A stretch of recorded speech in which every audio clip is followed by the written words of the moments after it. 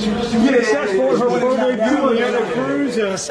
Finally got this one out of the way. How do you feel in there? I felt like I belonged there, to be honest. Like, I felt like that's home. That's home. It felt like every sparring match. I don't take sparring lightly unless it's with my teammates, but anybody outside the gym, I'm coming the same way I'm coming to fight. Was there a point in the first round saying, okay, I'm a professional fighter now? Nah. Honestly, I knew I was a professional once I signed with Marshall, and I didn't take it. I don't take anybody lightly. I don't care what her record was.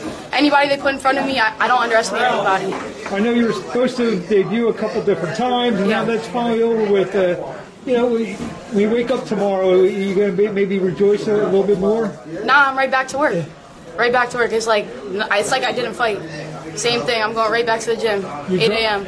You dropped her in the first round. Yeah. What was going through your mind there? And these bitches can't fuck with me, and I knew that. I knew that. It's not a family show, so we're good here. We're good here. When do you want to get right back in there? ASAP.